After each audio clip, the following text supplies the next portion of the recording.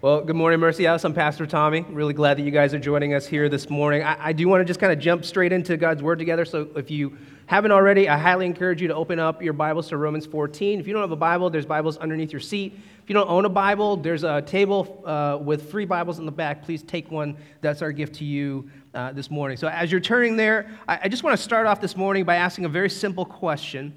And my question is, if you are a Christian, what political party should you be aligned with? I got your attention, huh? All right. Here's another one. If you are a Christian, what shows or movies should you not watch? Oh. All right, last one. Should a pastor get a tattoo? I'm asking for a friend. What do you think? So I imagine that most of you have some opinions about the questions I just asked. I imagine that some of you might have very strong opinions. Maybe your opinions are so strong that you don't even see them as opinions, but you know what is the true answer to the questions I just asked. Our focus this morning is not going to be about the answers to these questions, but as Paul continues in chapter 14, which is all about disputable matters, so these are areas which God has not explicitly commanded us to do something or to not do something, things that are matters of opinion and not doctrine. What we'll get to see this morning is a closer look at how to love people with strong opinions and very strong convictions. It's very similar to the beginning of chapter 14, which we covered last week, but with some differences. We're going to be able to see how to love people whose consciences, as younger, less mature Christians, prevent them from being able to experience the liberty that maybe some of us more mature Christians are able to have in Christ. But whether you're a weak Christian or a stronger Christian, there are things that God calls all of us to do, which is to pray. So let's do that now together. Father, we worship you this morning. In this moment, we acknowledge that you are our God, that you stand above every other thing in our lives. God, we confess that we don't always live like this.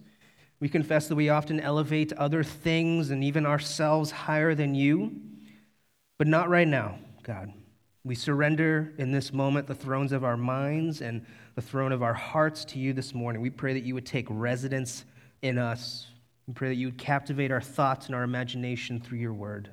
God, give us a supernatural focus to be able to hear and receive what you have for us this morning. Help us to love one another, God. Help us to yield in our pride. Help us to stoop down to count others as more important than ourselves. God, thank you for doing this for us. We pray that you'd bless this time. God, please bless the words that are coming out of my mouth, and may they be pleasing in your sight. We ask this all in the name of Jesus. Amen. Chapter 14, we're going to start in verse 13. It says, "Therefore, let us not pass judgment on one another any longer, but rather decide never to put a stumbling block or hindrance in the way of a brother. I know and am persuaded in the Lord Jesus that nothing is unclean in itself, but it is unclean for anyone who thinks it unclean." So whenever we see the word therefore, we need to understand how what we're reading right here connects to what just came previously. And the verses we're covering this morning cannot be taken out of context from what we covered last week in chapter 14, verses 1 through 12. And what Paul brings up in those earlier verses is a pretty divisive opinion in the church in Rome, where some were convicted and believed very strongly that Christians, in order to be good and faithful Christians, must abstain from eating meat.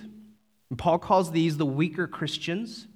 Then there are those who believe that they have freedom and liberty as Christians to eat anything, and that includes meat.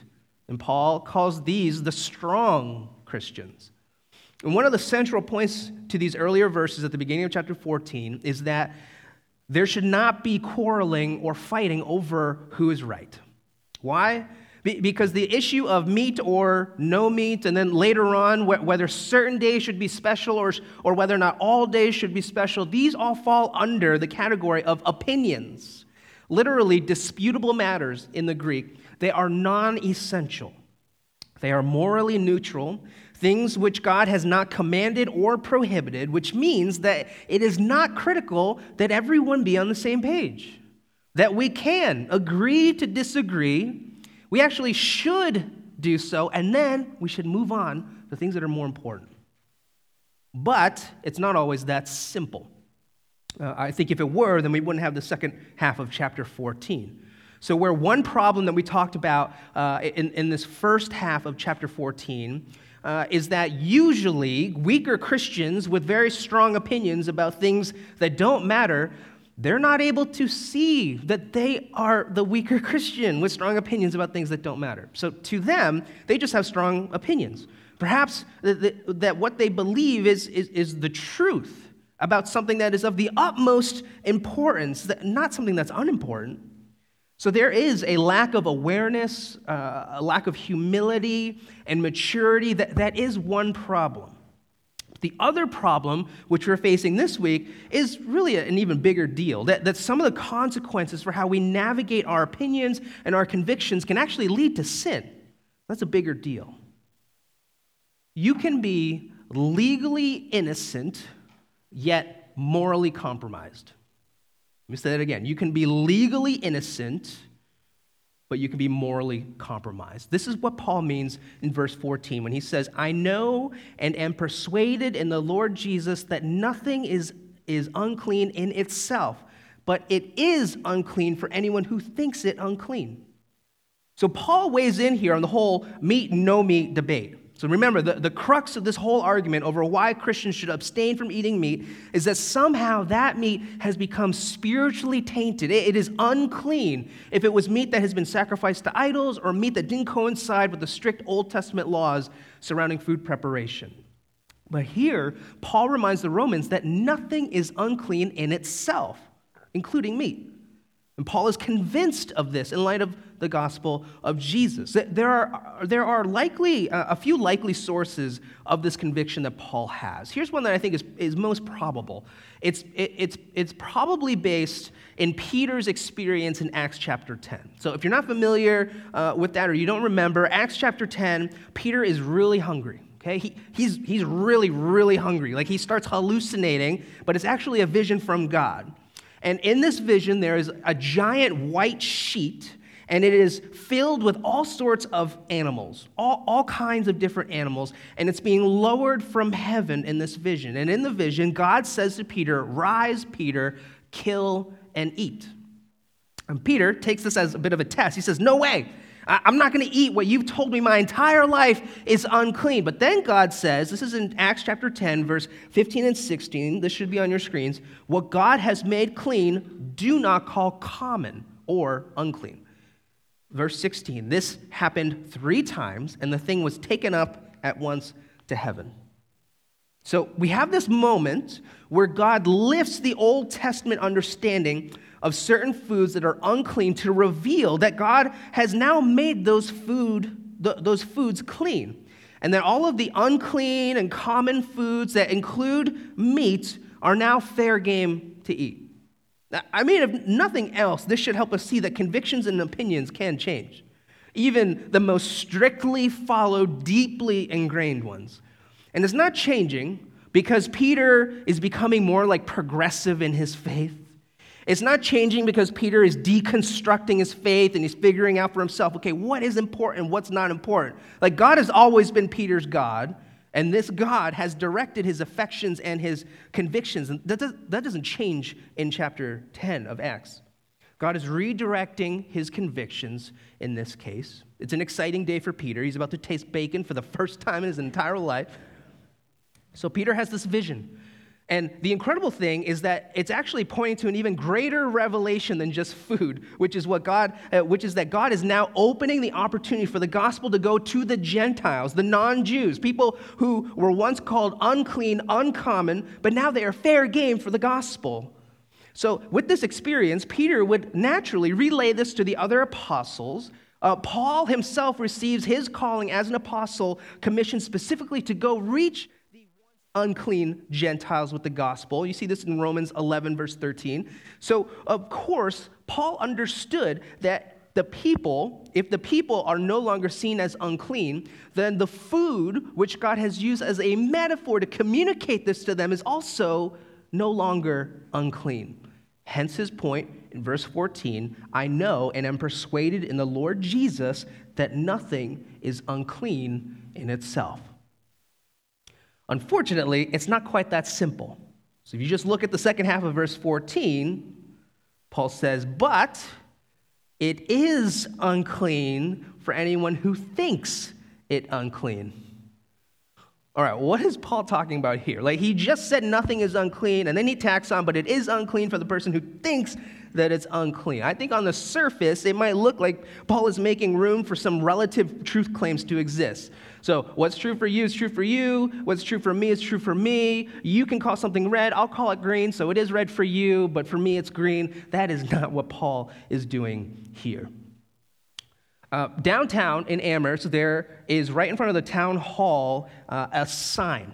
And if you're pulling out of the town hall parking lot and you want to go back into the center of town, you can't because there is a no left turn sign. Some people are smiling because you know exactly the sign that I'm talking about.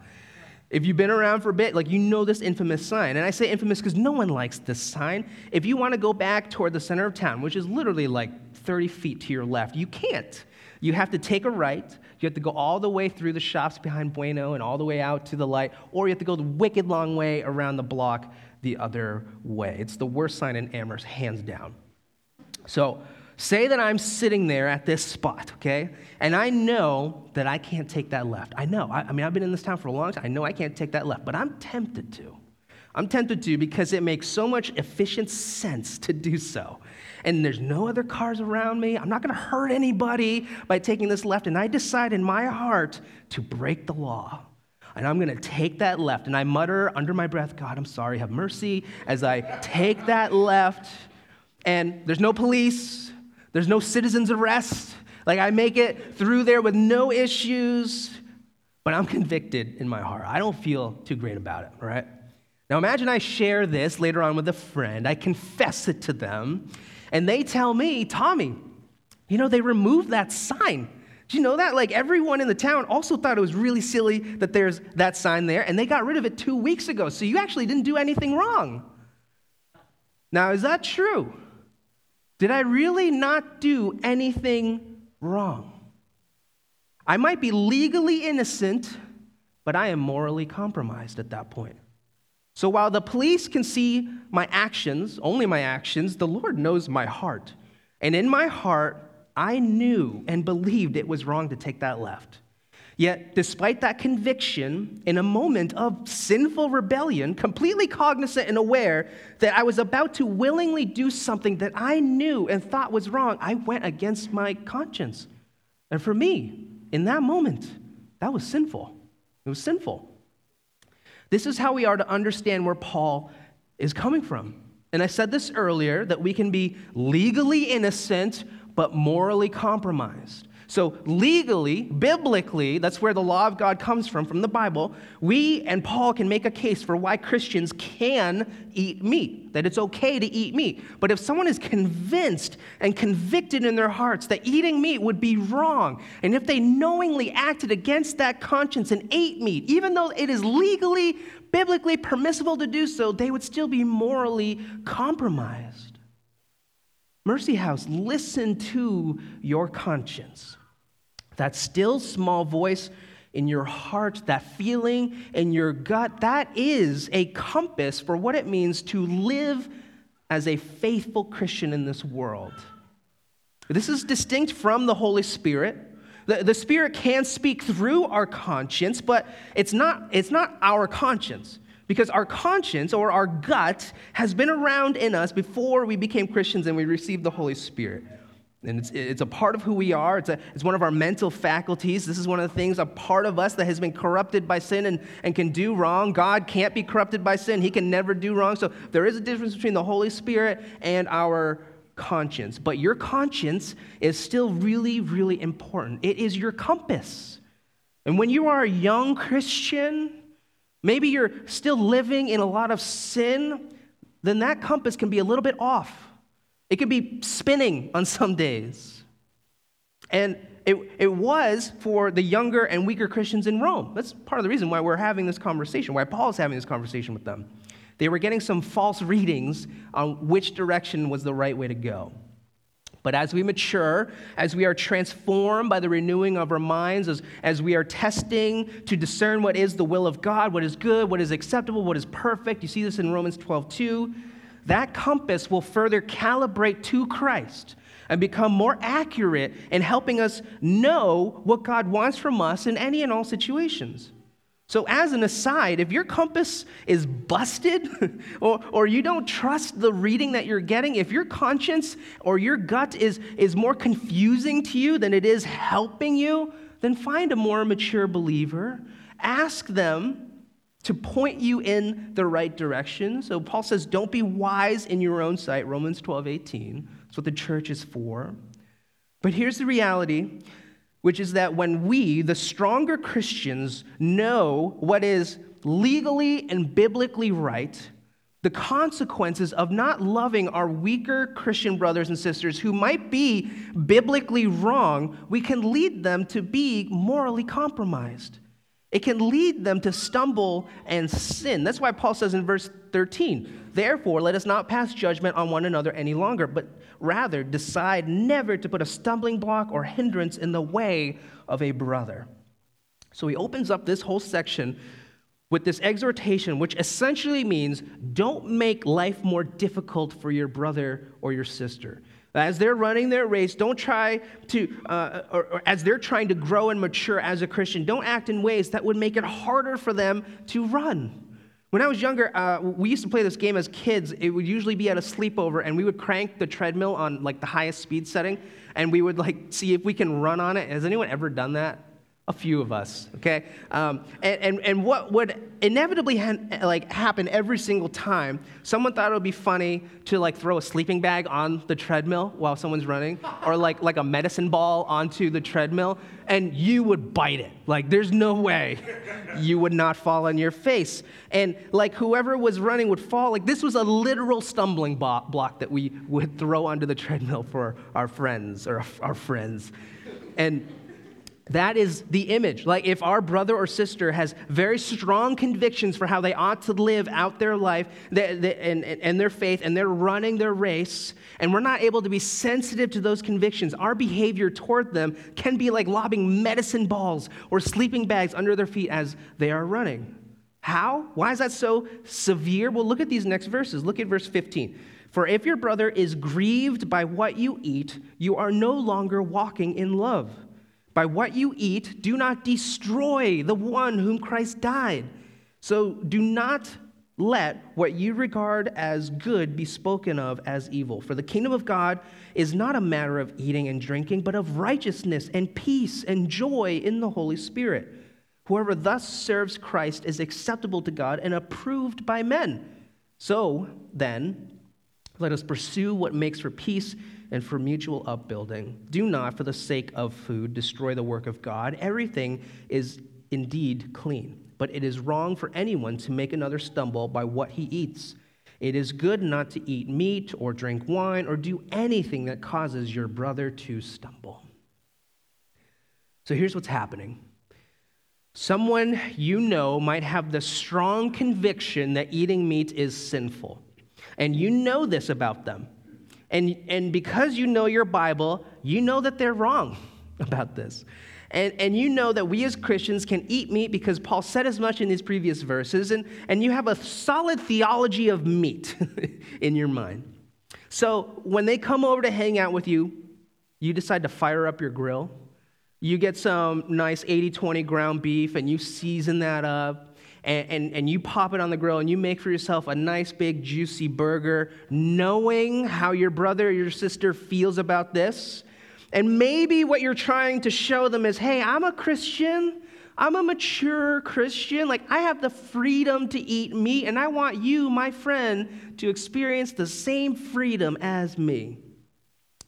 What you're actually doing is potentially destroying the one whom Christ died. That's verse 15. When we're not sensitive to the convictions of our brothers and sisters and flaunting our freedom in their face, in the place where they are still struggling in their conscience, it is destroying the work of God. Verse 20. These are some harsh words. What is the big deal? What is going on here? Why is it so damaging to our brothers and sisters to eat a burger?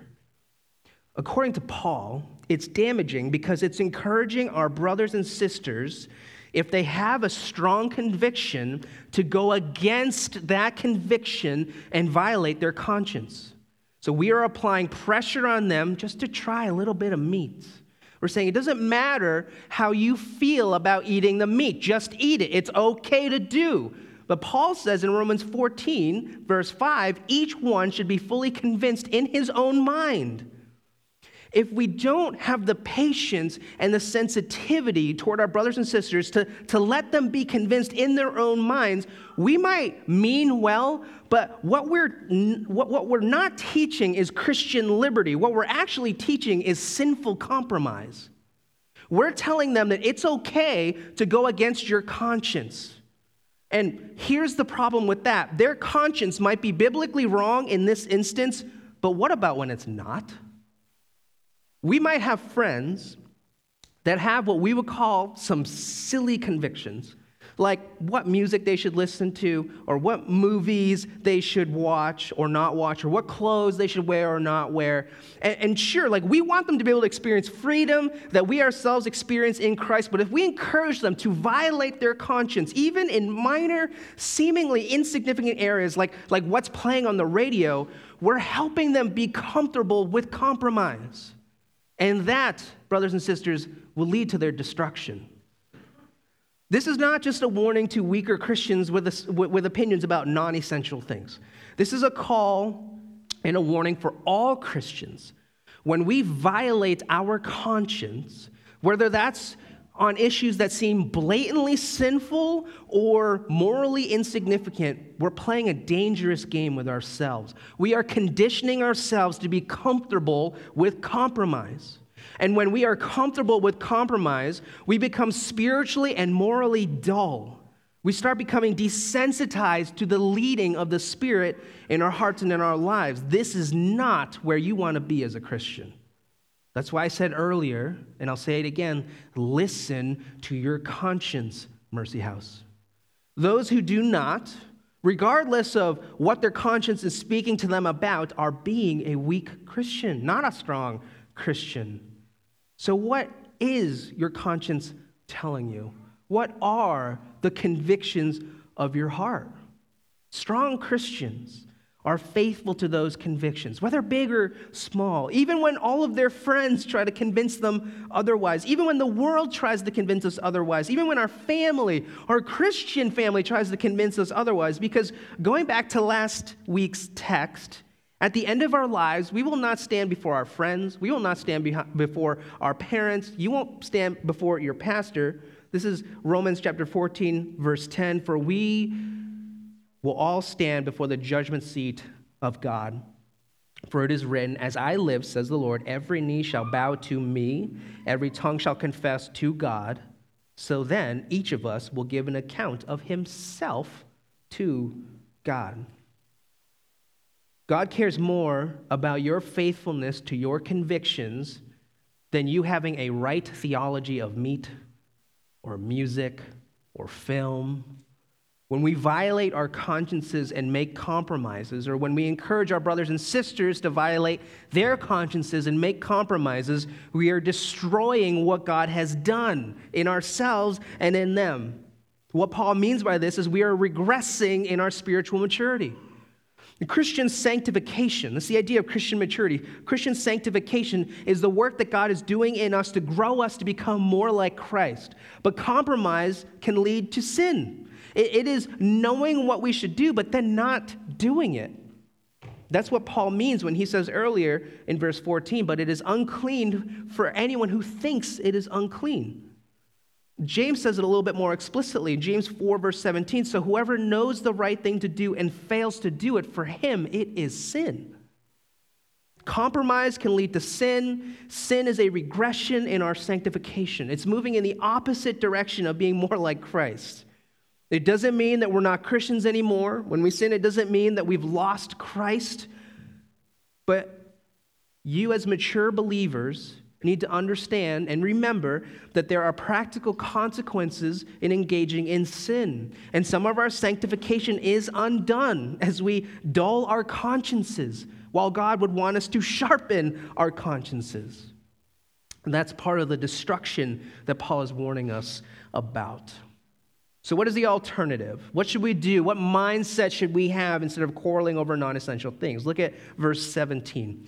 For the kingdom of God is not a matter of eating and drinking, but of righteousness and peace and joy in the Holy Spirit. Whoever thus serves Christ is acceptable to God and approved by men. So then, let us pursue what makes for peace and for mutual upbuilding. What we need to remember is that these non-essential things are non-essential.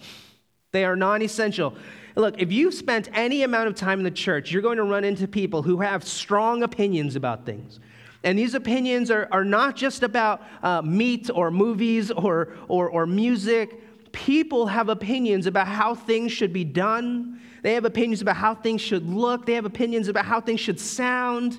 Opinions about what we should spend our time doing or not doing. There will always be differences in opinions about non-essential things. That's a fact about what it means to be a part of a church. But Paul reminds us that church, the kingdom of God, is about more than these non-essential opinions and preferences. This is a reminder to those with very strong opinions and to those who are hearing the strong opinions from others that the most critical thing in church is not what our worship sounds like or what the arrangement of this room looks like or what our kids program is doing on a Sunday morning just practically and logistically or how our prayer team is facilitated or what our midweek time looks like. Verse 17, for the kingdom of God is not a matter of eating and drinking, and I would add to that, or any non-essential preference or opinion, but of righteousness and peace and joy in the Holy Spirit. If that is true, the most important thing to be on the same page about is verse 18 there. Whoever thus serves Christ is acceptable to God and approved by men. We need to remember that the most important thing about church is whether or not God is growing us as a church in righteousness, peace, and joy in the Holy Spirit. We need to also remember that the most important thing about our brother or sister next to us is not their opinions or what they think about things or them needing to be corrected. It's whether or not they serve Christ. And if they serve Christ, if their ultimate allegiance is to Christ, if they are worshiping Christ, then they are acceptable to God, opinions and all. Which means if someone is acceptable to God, we need to be able to receive them as well. We need to be able to approve them as well. So when you hear strong opinions about what should be done, when you hear strong opinions about what things need to look like or not look like, if they're over non-essential things and you disagree, don't fight about it. Don't fight about it. Sure, vocalize your disagreement. Share the freedom that you might have if someone is asking you. But there are more important things for us to be spending our time on instead of quarreling over non-essential, disputable matters. Verse 19, so then, let us pursue what makes for peace and for mutual upbuilding. Jump down to verse 22. The faith that you have, keep between yourself and God. Blessed is the one who has no reason to pass judgment on himself or what he approves, but whoever has doubts is condemned if he eats, because the eating is not from faith. For whatever does not proceed from faith is sin. So Paul reiterates a point from earlier in chapter 14 when he says to keep your faith between yourself and God. This is not anti-evangelism. He's not saying don't share your faith. So in context, Paul is talking about our convictions and our opinions, and Paul ends this section by reminding us of the personal nature of our personal convictions. Now, I know that this is especially hard for some of us. Some of us have opinions and convictions that we feel so strongly, not just for ourselves, but we believe that those around us should have the same convictions. But I hope that you can humbly hear Paul's words here when he says, the faith that you have, keep between yourself and God. So if someone asks about your convictions, why you vote a certain way, why you refrain from getting tattoos, why you exercise as often as you do, like whatever strong opinions or convictions that you have, they ask you, you can share that with them, absolutely, but don't judge them for not having the same conviction or opinion. After all, you might be wrong in your opinion. And if your opinion or conviction is the right one, then be patient and bear with your brother or sister until they are able to be fully convinced in their own mind. Because ultimately, persuading people to have the same convictions as you or to lose convictions that they have, that isn't fruitful or helpful because of what we just talked about, but also because you see this in the end of verse 23. For whatever does not proceed from faith is sin. Now, when we take a step back, it's such a no-brainer. It seems so clear and almost so silly that Paul has to have this conversation with them. Look at what he says in verse 15, the middle of 15 there. By what you eat, do not destroy the one whom Christ died. Jump to verse 20. Do not, for the sake of food, destroy the work of God. Everything is indeed clean, but it is wrong. The word wrong there is evil, wicked, morally bad. It is wrong for anyone to make another stumble by what he eats. It is good not to eat meat or drink wine or do anything that causes your brother to stumble. Paul's speaking, he's speaking to the stronger Christian who understands that they can eat meat. And he's saying to them, are you really going to die on this hill? Like, are you really going to cause your brother or your sister to sin? Are you really going to double down so that you could be right over a hamburger, which if you eat can destroy the one whom Jesus died? Look, I love a good burger. Okay, don't get me wrong. Throw some bacon on that, put a jalapeno popper in there, some caramelized onions, make it animal style. Like, I like burgers. But listen to me. There is no burger on earth that is so delicious. There is no song on earth that is so good. There's no movie or show that is so great. No preference that you have that is so perfect that it's worth having at the cost of your brother or your sister falling into sin and having the work of God destroyed in them. This is what Paul is saying. Paul, who has to basically have the same conversation with the church in Corinth, he says this to the Corinthian church. 1 Corinthians chapter 8, verse 13. Therefore, if food makes my brother stumble, I will never eat meat, lest I make my brother stumble. Paul is willing to give up meat forever for his brothers and sisters. The question for you is, what would you give up to help your brother or your sister in their walk with God? That's going to be the measure of your love for your brother or your sister. What are you willing to sacrifice so that your brother or your sister in Christ can get more of Christ? For Paul, this was easy. He has so much love for his brothers and sisters. He has an accurate value of their relationship with God and what that is worth on the grand eternal scheme of everything that he says, I'll never eat meat again if it means that it helps my brothers and my sisters not fall into sin. It's a little absurd, to be honest, but it is a display of Paul's heart and his love for his people. This is the kind of love that we are all called to as Christians. Paul's words are being read to the whole church in Rome, but remember who he's directing these words specifically to. It's not to the weaker Christian. So this is not an appeal to the weaker Christians to just grow up. Hey, weaker Christian, can you just mature already? Can you hurry up and just figure it out? No. Paul is speaking to the stronger Christian, to the more mature ones. And his appeal is this: if there is a head-on conflict over non-essential things, then it is the stronger, more mature Christian who is called to yield to the younger Christian. This is upside down. Paul is calling the church in Rome to exercise a humility and a meekness that is unheard of in the world around them. And it's unheard of in the world around us today. Seniority rules. That was true then. It's true now. Like culturally, those who have greater age, greater credentials, greater experience, they get more respect, kind of like by default. They're the ones that we typically yield to. Now, I'm not saying that that's evil or wrong, but what God has demonstrated is upside down from what we have largely experienced to be true. He's saying that those who are greater in matters of preference and non-essential things are to yield to the weaker. This is hard for many of us. Many of us are not by nature those who yield. We like when others yield to us. Some of us love it when others yield to us. We want to be great so others can respect us, that others can listen to us, that others can seek us out and ask us for our thoughts and our opinions on things.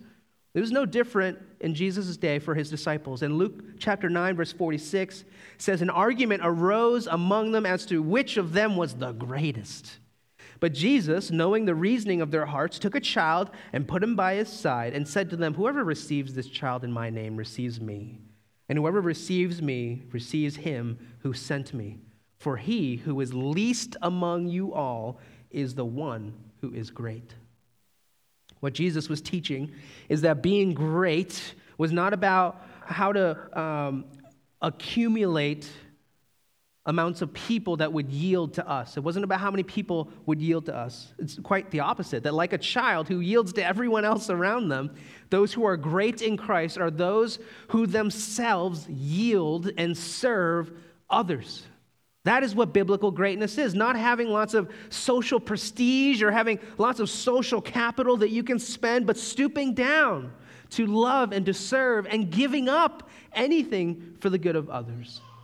Another way that Paul says this, and this is our last scripture for the day, and we'll finish out. Verse 3 in Philippians chapter 2, do nothing from selfish ambition or conceit, but in humility count others more significant than yourselves.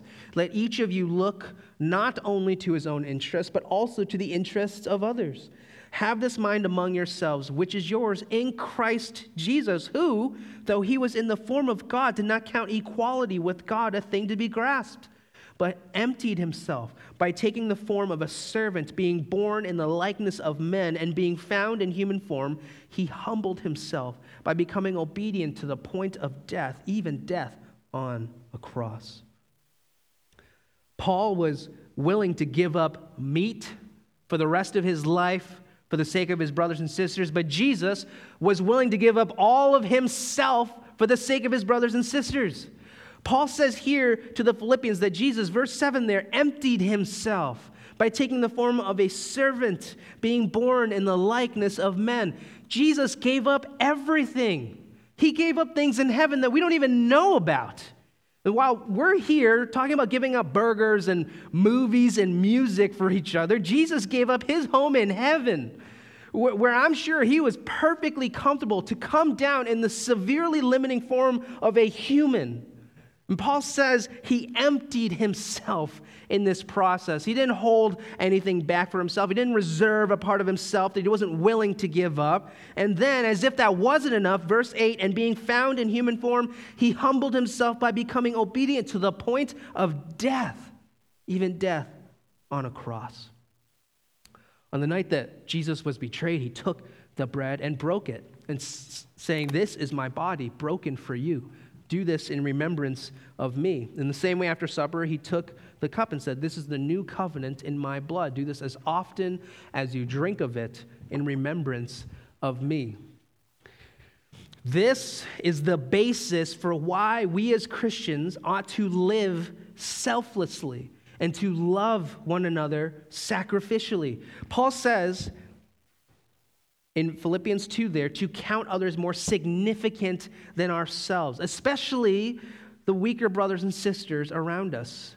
We don't do this in order to get right with God. We don't do this in order to become a Christian or to stay a Christian. We do this because Jesus did this for us.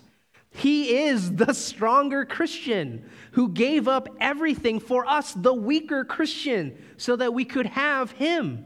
That's what happened on the cross. That's what we celebrate during communion. Jesus didn't need to yield to us. He didn't need to stoop down into creation, but he humbly did. And it wasn't because he wanted to be sensitive toward us so that we wouldn't stumble in sin. Jesus did it so that he would obliterate the stumbling block of sin altogether.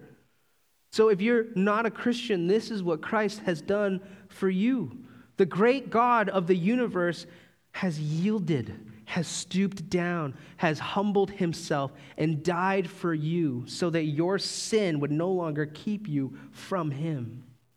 If we're Christians, this is all of our stories. God didn't stoop down and die for us while we were weak so that we could just continue to live in the ways that we did, but in order to sanctify us, to mature us, to bring us into what it looks like to become a strong Christian. So as we take communion this morning, lay down your opinions at his feet. Yes, you can honor God by staying true to your convictions. No, I don't want you to violate your conscience. But for some of us, our opinions and our convictions consume us, and it makes it impossible for us to love our brothers and sisters. So if that is you this morning, take this opportunity to lay it down at the foot of the cross. And if those convictions and opinions are ones that God wants you to have, then you will pick those back up as you leave here. If you're struggling this morning because of other people in your life who have really strong opinions, and you're having a hard time loving them because they won't just stop talking about what they think is right and true and how you should change, lay those down at the foot of the cross as well. Empty yourself before the Lord, and may he give you a moment of sobriety, clarity, to remember that the kingdom of God is about more than opinions and convictions, but of righteousness and peace and joy in the Holy Spirit. So then, let us pursue all together what makes for peace and for mutual upbringing. Let's pray. Father, thank you for the great work that you are doing in the lives of those here today. I can't see it all. I confess I wish I saw more of it, to be honest. But we walk by faith and not by sight. And we know that you are at work because your word never returns void, and you've promised to bring into completion what you've begun in those whom you've called to yourself. God, we confess that we struggle with strong opinions sometimes. And God, we acknowledge that we don't always know what opinions are about important things and which ones are about non-essential things. So help us by your Spirit to test and to discern what is your will and what is good and what is perfect. We pray that you would continue to mature us and that you would transform us by the renewing of our minds. Thank you for giving up everything for us. We thank you that you emptied yourself for us. Thank you that you knelt down, the great King, stooping down as the ultimate gesture of humility and meekness so that we could be washed clean of our sin and our guilt and transformed into righteous sons and daughters of God. Help us to love our brothers and sisters well, God. Help us to yield like you yield. Help us to be humble like you are humble. Help us to be meek like you are meek. Help us to be thankful for what is most important in our brothers and sisters, that they serve you, that they worship you. God, help us to have strong opinions about the things that you have strong opinions about, and let everything else fall by the wayside. God, we love you, and we thank you for your word, for all the ways that it has been profitable in teaching us and reproving us and correcting us and training us and equipping us this morning. It's in your beautiful name we pray. Amen.